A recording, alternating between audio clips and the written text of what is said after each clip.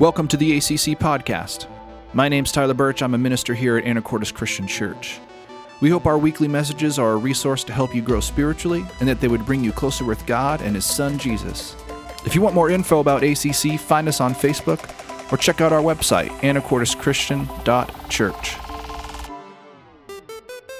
Last week, Mike talked about God's rest, and we even released a short video summarizing the message and giving us something to chew on during the week.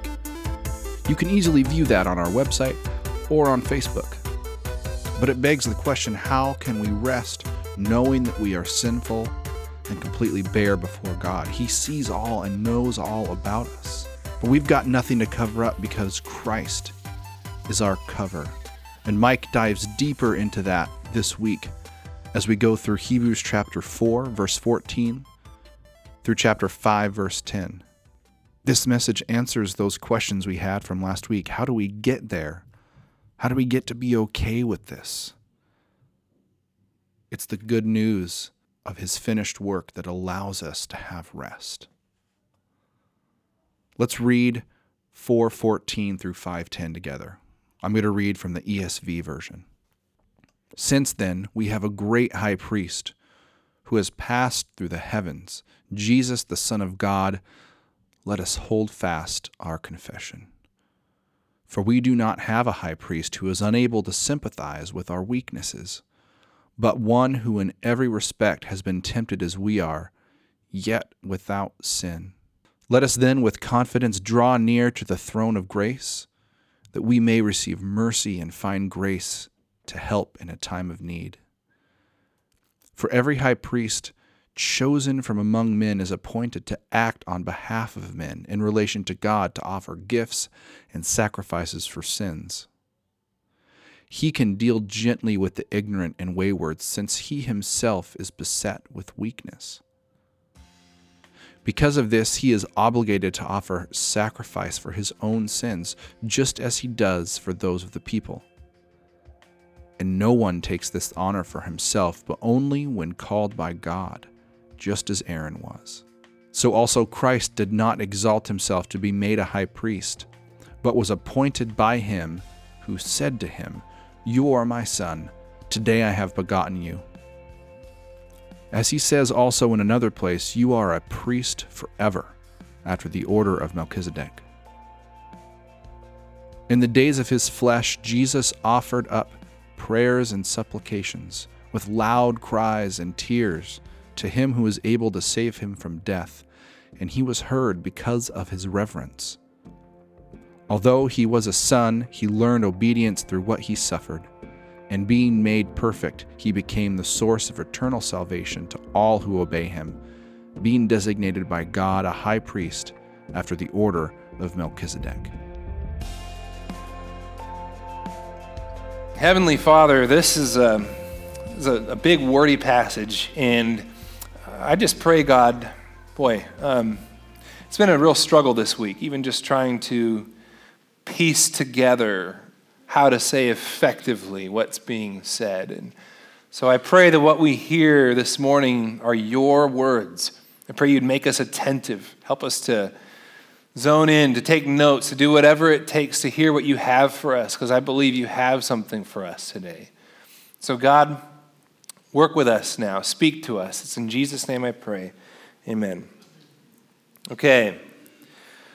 As I kind of mentioned in that prayer, this is there's a lot of big, biblical, religious-sounding words in this passage. High priests and the order of Melchizedek and stuff. These aren't things we talk about normally. And so if you're like a newer Christian or you're not a Christian, you're just checking things out and you're kind of like, whoa, no idea what that was about. That's okay. We're going to try to clarify some things. We won't be able to clarify all of it, but we're going to do some of that. But even if you're not new, this is one of those passages that brings up, these Old Testament Levitical things, and sometimes the temptation is to just let that sort of wash over us and to sort of check out. But I want to grab you right here because this topic of Jesus' high priesthood makes up the content of the next 5 chapters in this letter. Okay, so the author thinks this is a big deal. And it's important. The challenge here is that we have this big topic that the author thought was important and relevant, but we don't typically use this kind of lingo today. So does that make it irrelevant for us? What is the significance of Jesus' role as a high priest, and why should we care? Well, let's get into that. If you recall, our previous passage ended with a picture of standing in a terrifying place before the throne of God, who sees everything. We stand naked and exposed, inside and out, before him, to whom we must give an account. And now in verse 16, we just read, let us with confidence draw near to that throne. Okay, so on the one hand, you're standing naked and exposed before a holy God, and on the other hand, draw close to him with confidence, with boldness. So how do you get there? How is that possible? The answer, our great high priest. Okay, now some might ask, why would I actually care to approach the throne of God in the first place? And that's kind of maybe where our culture is at. That may be something that was more of a concern for people in history, but now we're pretty content with where we're at maybe. And the answer he gives is to receive mercy, to find grace, to help in times of need, to be able to appeal to our Father in heaven, to get help. Well, help with what? If you look back at verse 14, he says, let us hold fast our confession. For we do not have a high priest who is unable to sympathize with our weaknesses, but one who in every respect has been tempted as we are, yet without sin. This passage has two imperatives, two warnings, two commands, if you will. Hold fast and draw near. Hold fast. In fact, this is probably about the third or fourth time he's given that warning. Don't turn your back on Jesus. Don't abandon your faith. Hold fast to what you've learned. As a matter of fact, that's actually like the whole point of this entire letter to the Hebrews, is that in times of testing, that they would hold fast to what they'd professed to believe in Christ. And he's kind of making a case for that. So what's the solution? The context is this church is facing persecution. They're under pressure. It's unpopular to be associated with Christians or to follow Jesus. You can get harassed for that. You can go to jail for that. You could be persecuted for that. And so in times like that, sometimes we run closer to God and sometimes we turn our backs on him. And that was happening. Believers were turning their backs on him. And so the author is encouraging us, run to God. Don't run away from him for help.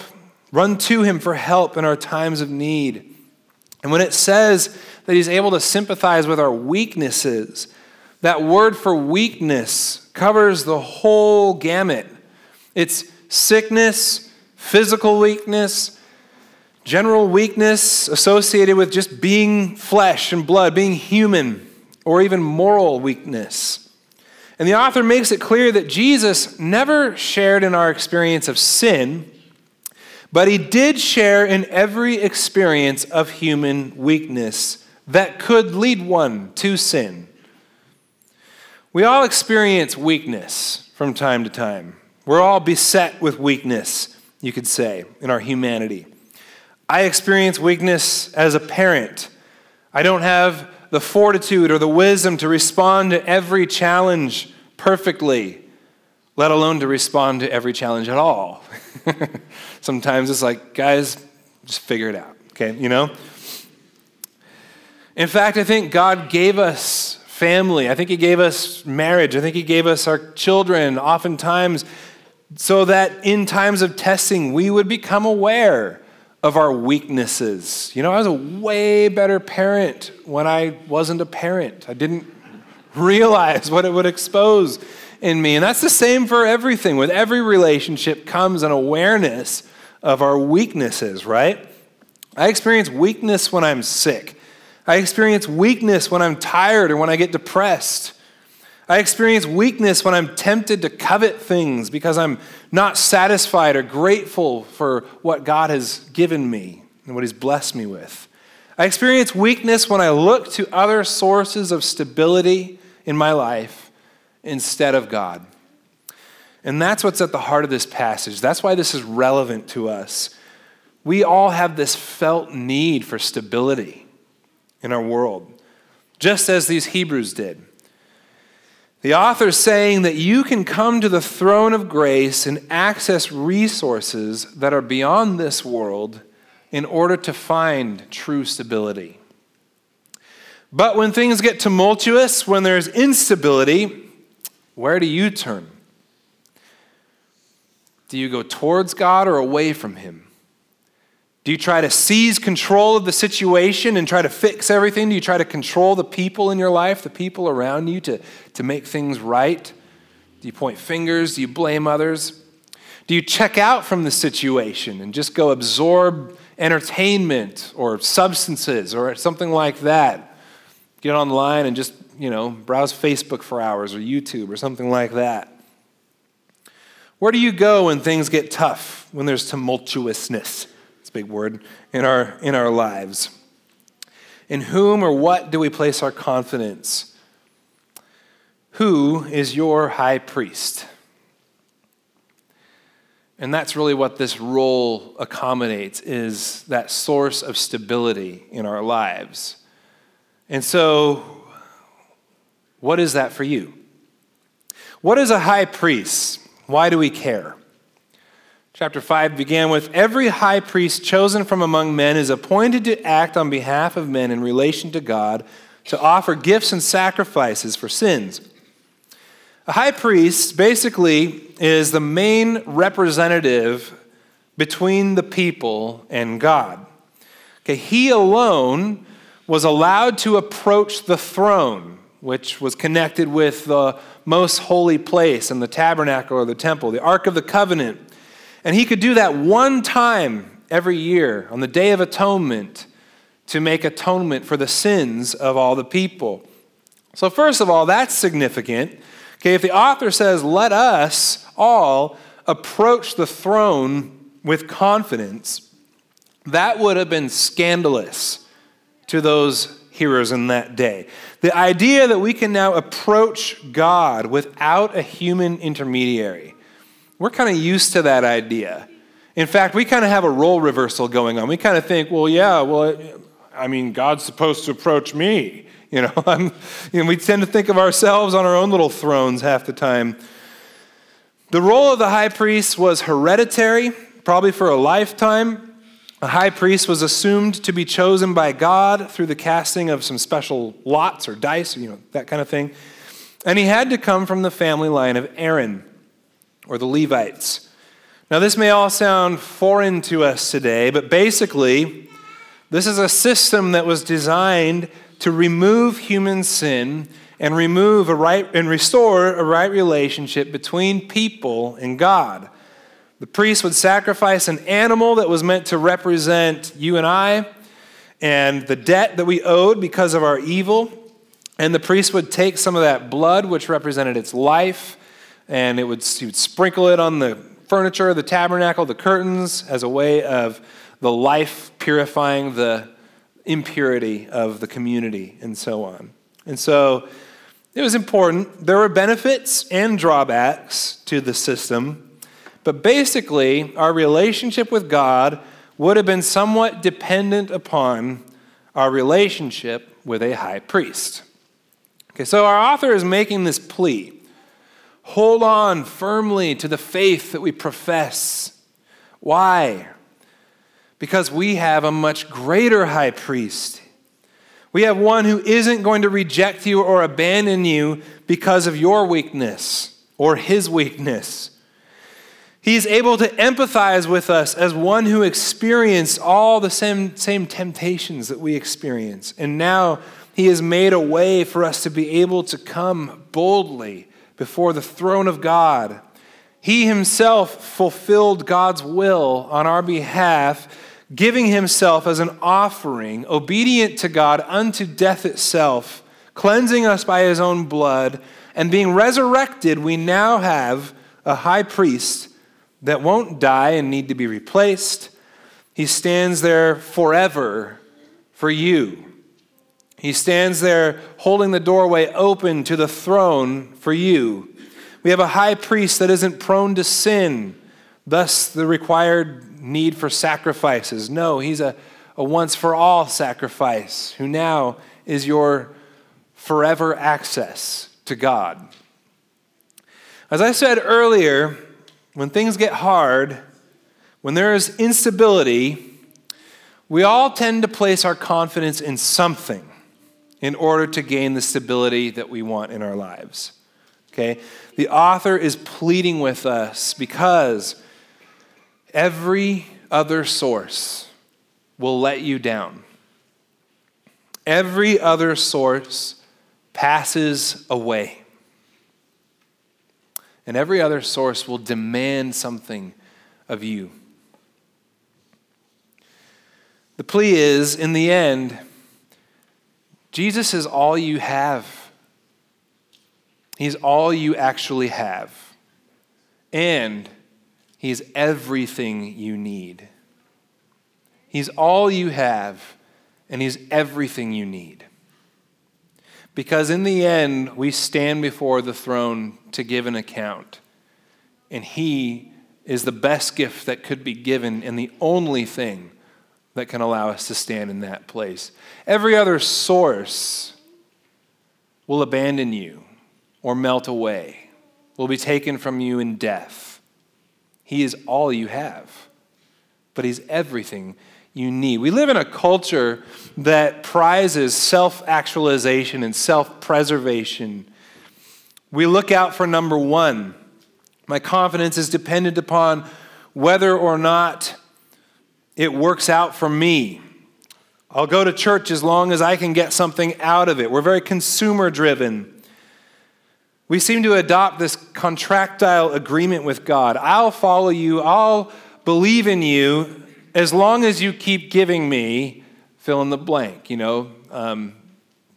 whether it's financial stability or some other stability in my life or, resources for parenting or whatever it is. It's not thy will be done, it's my will be done. And God is my personal assistant who's there to help me accomplish my will. And so when things get rocky and it doesn't look like He's helping me accomplish my will, how do I interpret that?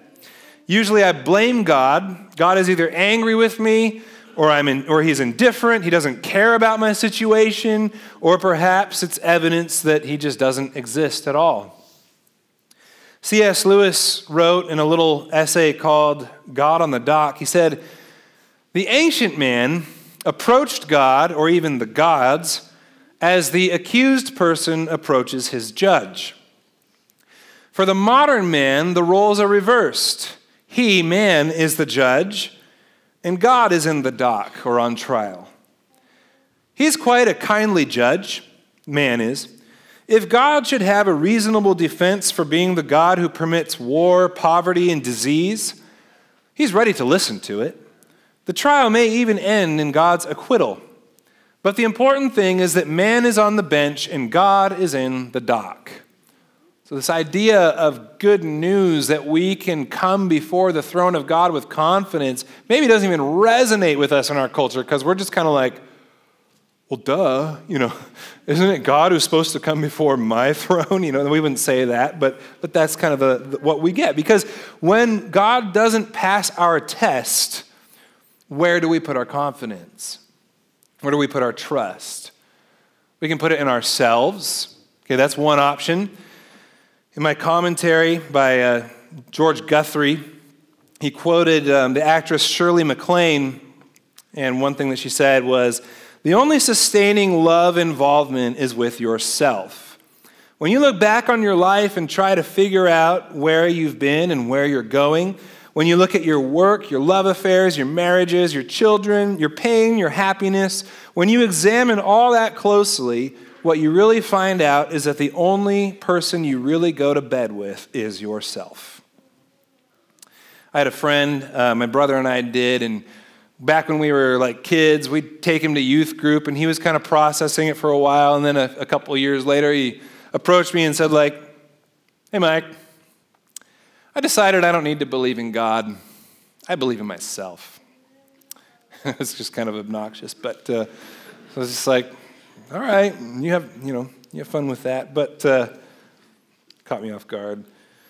So culturally, we may not look to a high priest today, but there is a strong message today to place all of our confidence in ourselves. You'll find what you need in here. Or maybe our leaders.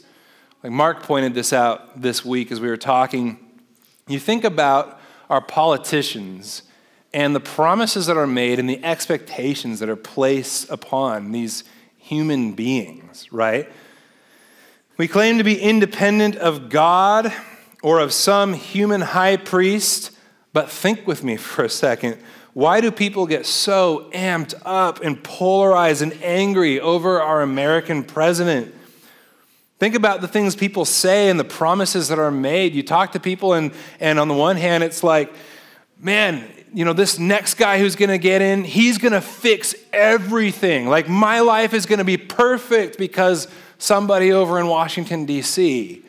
And these are like the promises that are being made, And so there's just like all this emphasis on a human being. We still do this. We're not graduated from putting our confidence in a human institution. We just transfer it from person to person. And when they don't meet our standards, oh man, we in our infinite wisdom know exactly how to be president of the United States, which is very clear by the vitriol and ridicule we throw at them when they get it wrong, don't we?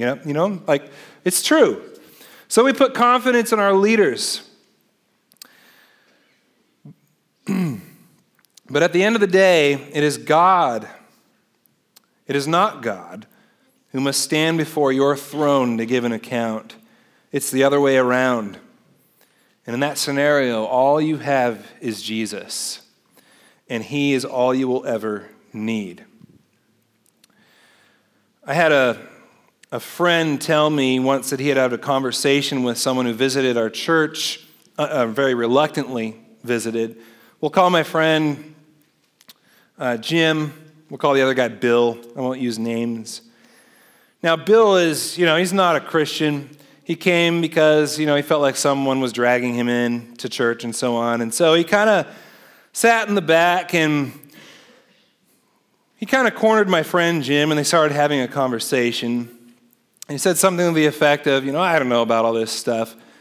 That preacher's kind of long-winded, And he said what we've all heard many people say. He's like, you know what? I don't need to believe in God because I have everything I need right here.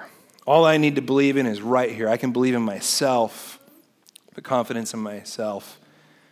And Jim, I think, was getting a little fed up because he was trying to listen to this guy at the same time and be nice. And finally, he just says like, Bill, that's great. Go ahead and put all your confidence in yourself because that is all you're ever going to get. Everything for eternity that you will ever need is right here, and this is all you're ever going to have. And he said, as for me, this is not enough. This weak body, prone to decay, this weak person who gets it wrong from time to time, I need something more than this. I need what we're talking about here today. This is not enough. And the guy was totally caught off guard and kind of didn't know what to do with that. But no other priest is adequate. Why?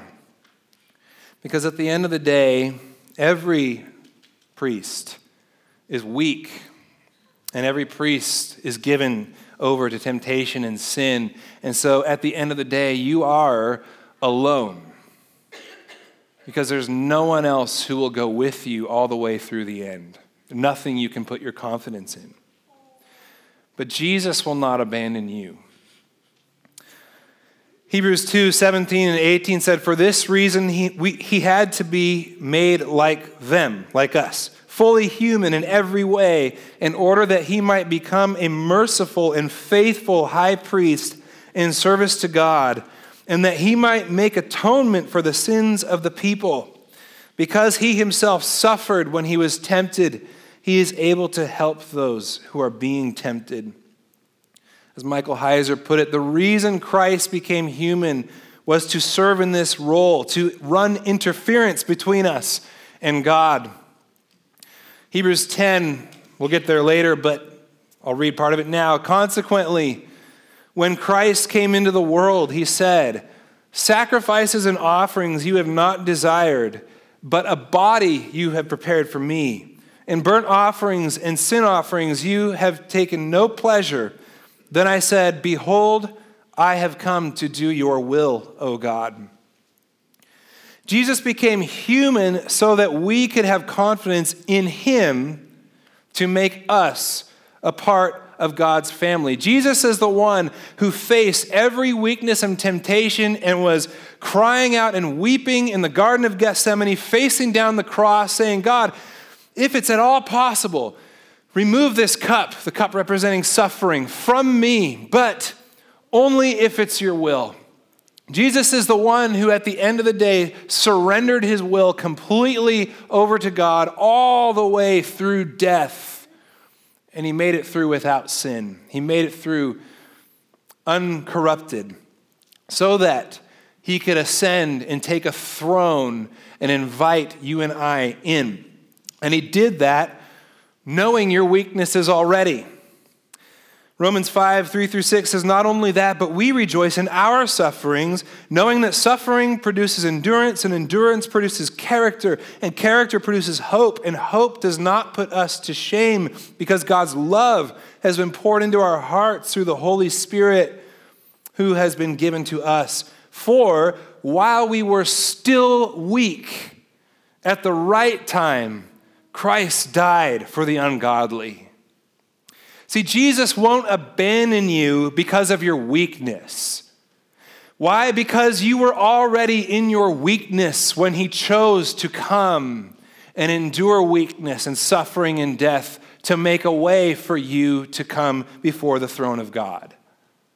Okay, he's not going to abandon you now if we were still in our weakness when he died for us. If that's true, he won't condemn us, and we can have confidence.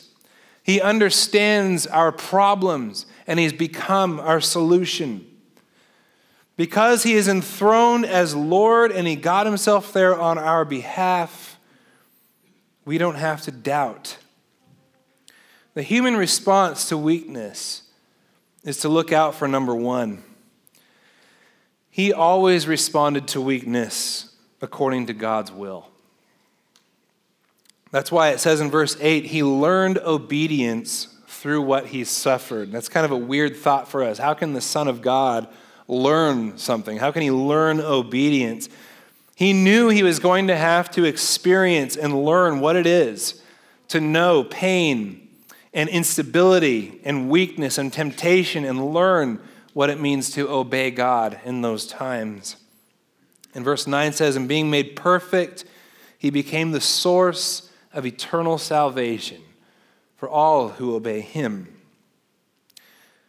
Now, it's not that Jesus was ever imperfect, like morally or anything like that, but being brought to completion, having gone through the school of suffering and accomplished God's will all the way through, he's able to stand in a position that was previously not able to be attained, able to be the ultimate high priest when all other high priests failed, able to stand in the gap for you and I.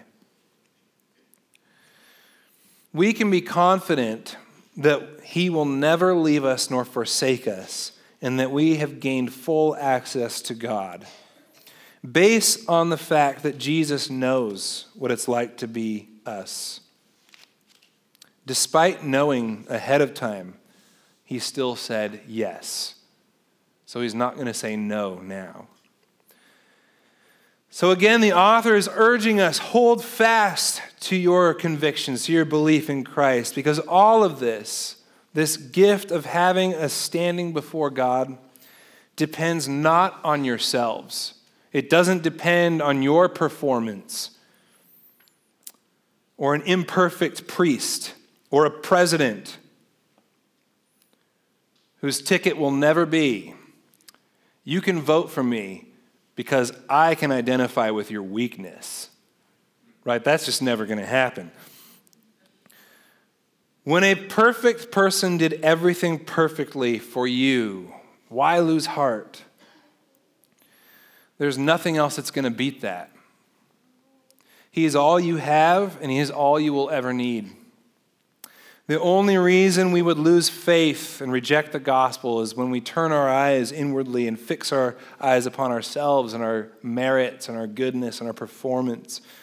But the question of our salvation, that rests on Jesus' performance, not yours. And so we have simply to cast ourselves upon him and rest in that. My commentary cited Martin Luther and Dietrich Bonhoeffer, and I just want to share those things with you because he used them as examples of people in times of testing who did not turn away. Luther, of course, had challenged the teaching of the Catholic Church at the time and their selling of indulgences. You pay money for your sins to be forgiven and so on. And he, nailed his 95 Theses to the door and all those things. And he they called him to this meeting. They gave him this opportunity. They said, if you recant of your teachings, we'll restore you to your position and to the church. And that was a big deal. Because if Luther was going to look out for number one, there's a lot of comfort in that. So you get your old job back. You get your community back. You're not going to be ostracized or kicked out. What he said was, I cannot and will not recant anything, for to go against conscience is neither right nor safe. Here I stand. I can do no other. So help me God. Amen.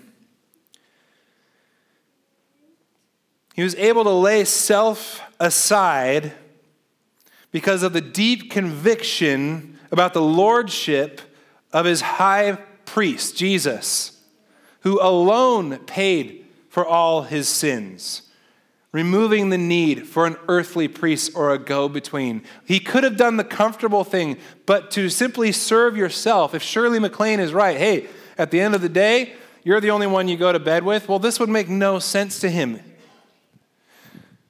Because at the end of the day, to not recant would mean I have to put my confidence in human beings who are weak and fallible and want my money, claiming that will get God to forgive my sins.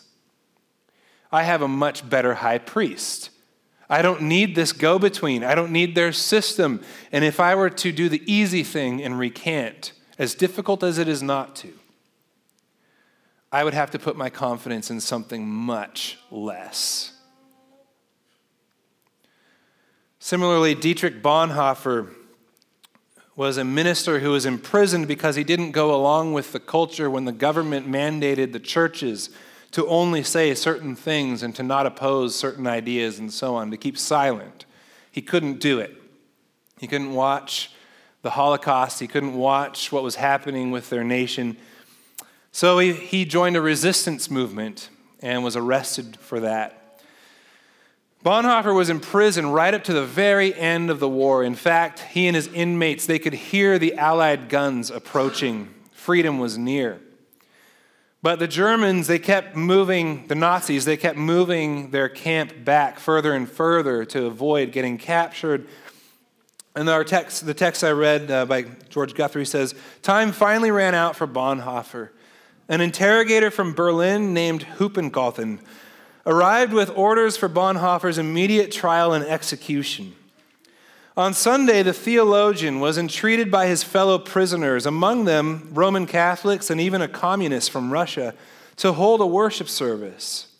He gave an exposition on, by his wounds we are healed, from Isaiah 53, and praise be to the God and Father of our Lord Jesus Christ. In his great mercy, he has given us new birth into a living hope through the resurrection of Jesus Christ from the dead. That's 1 Peter 1:3.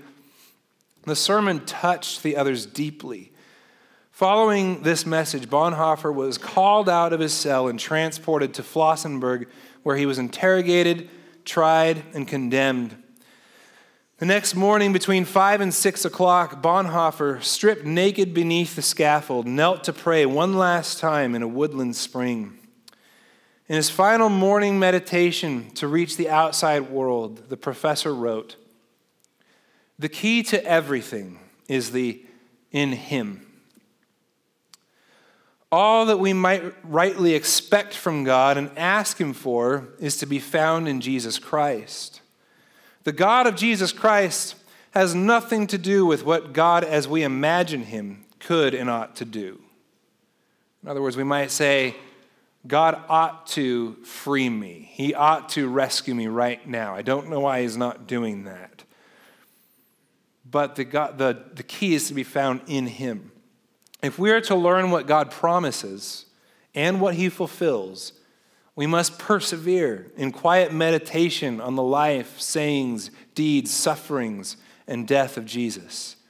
It is certain that we may always live close to God and in light of his presence, and that such living is an entirely new life for us, that nothing is then impossible for us because all things are possible with God. That no earthly power can touch us without his will, and that danger and distress can only drive us closer to him.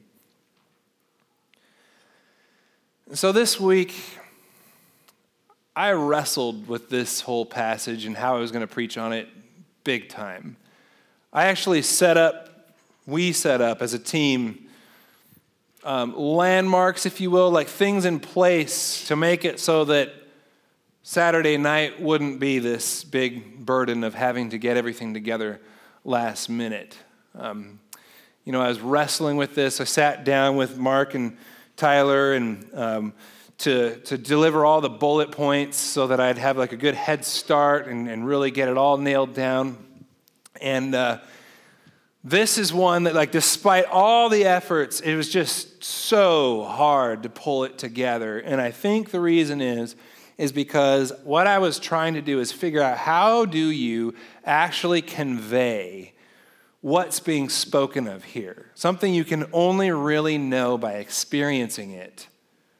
Because I'm reading about Bonhoeffer, and I'm going, God, honestly, I don't know if I would do that. Like, it'd be so easy to say, I'm going to look out for number one. Maybe God will forgive me. I mean, if everyone in the world lived according to the wisdom of Shirley MacLaine, there would be no Bonhoeffers, because this is ludicrous. And I remember that video from when ISIS was executing all kinds of Christians and, other Muslims and different religious people and whatnot. And I remember that video of all the men in their orange jumpsuits kneeling there, being given the opportunity to recant, and all but, I think, one or two of them refused to recant, and so they were all executed, shot. And I'm just thinking, if I were in that position, what would I do? What is this passage giving us that would so move a person to remain faithful even unto death as Christ did? You'd have to have really strong faith, and all that. And at that time, I was really wrestling with those things. How do you convey that? How do you, wrestling with it internally, all of it.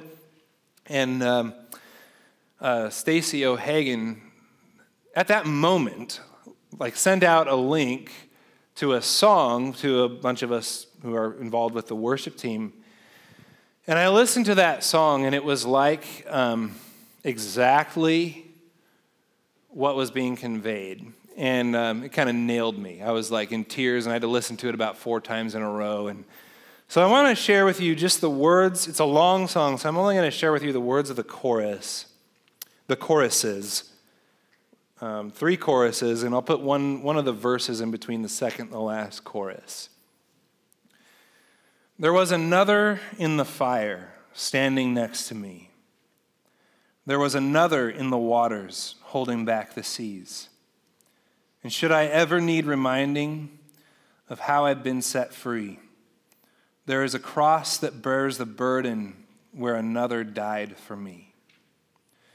There is another in the fire standing next to me. There is another in the waters holding back the seas.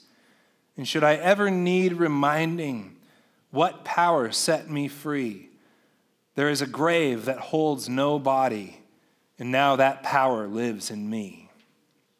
What power?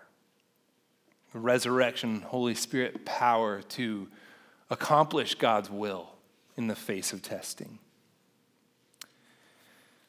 The third verse says, "There is no other name but the name that is Jesus, he who was and still is and will be through it all.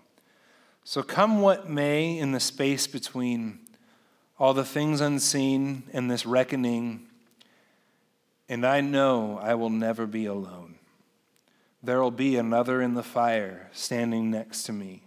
There will be another in the waters holding back the seas. And should I ever need reminding how good you've been to me, I'll count the joy come every battle, because I know that's where you'll be."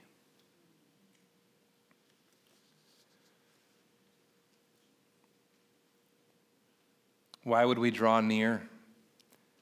Because he's all you have, and he's all you will ever need. Let's pray. Father, in times of trouble, help us to draw near to you. To not simply check out, to not try to seize control when our weaknesses flare up or the weaknesses of others.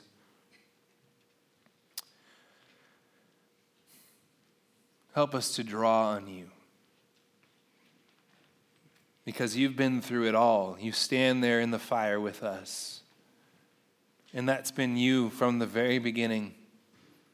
You've made a way for us to enter into paradise, and we've rejected you over and over again, and we've faced the consequences of our horrible mistakes and decisions, and yet for some reason you keep standing there as a shield that's there ready to guard us, ready to receive us back. And so, Father, I just pray right now, if there's anyone here who's struggling, who's on the brink of turning away because things are hard, there's pressure, there's social pressure, it's unpopular to be called a Christian today. Lord, you face the same things, and I'll count the joy come every battle, because that is where you are. That's where you'll be, and that's where we find you. So we trust you today. In Jesus' name I pray. Amen. Just a reminder that we love you and God loves you, and you always have a place here at ACC. We are now back on our standard fall schedule with 2 services, one at 8:15 and another at 10 a.m. We hope to see you soon.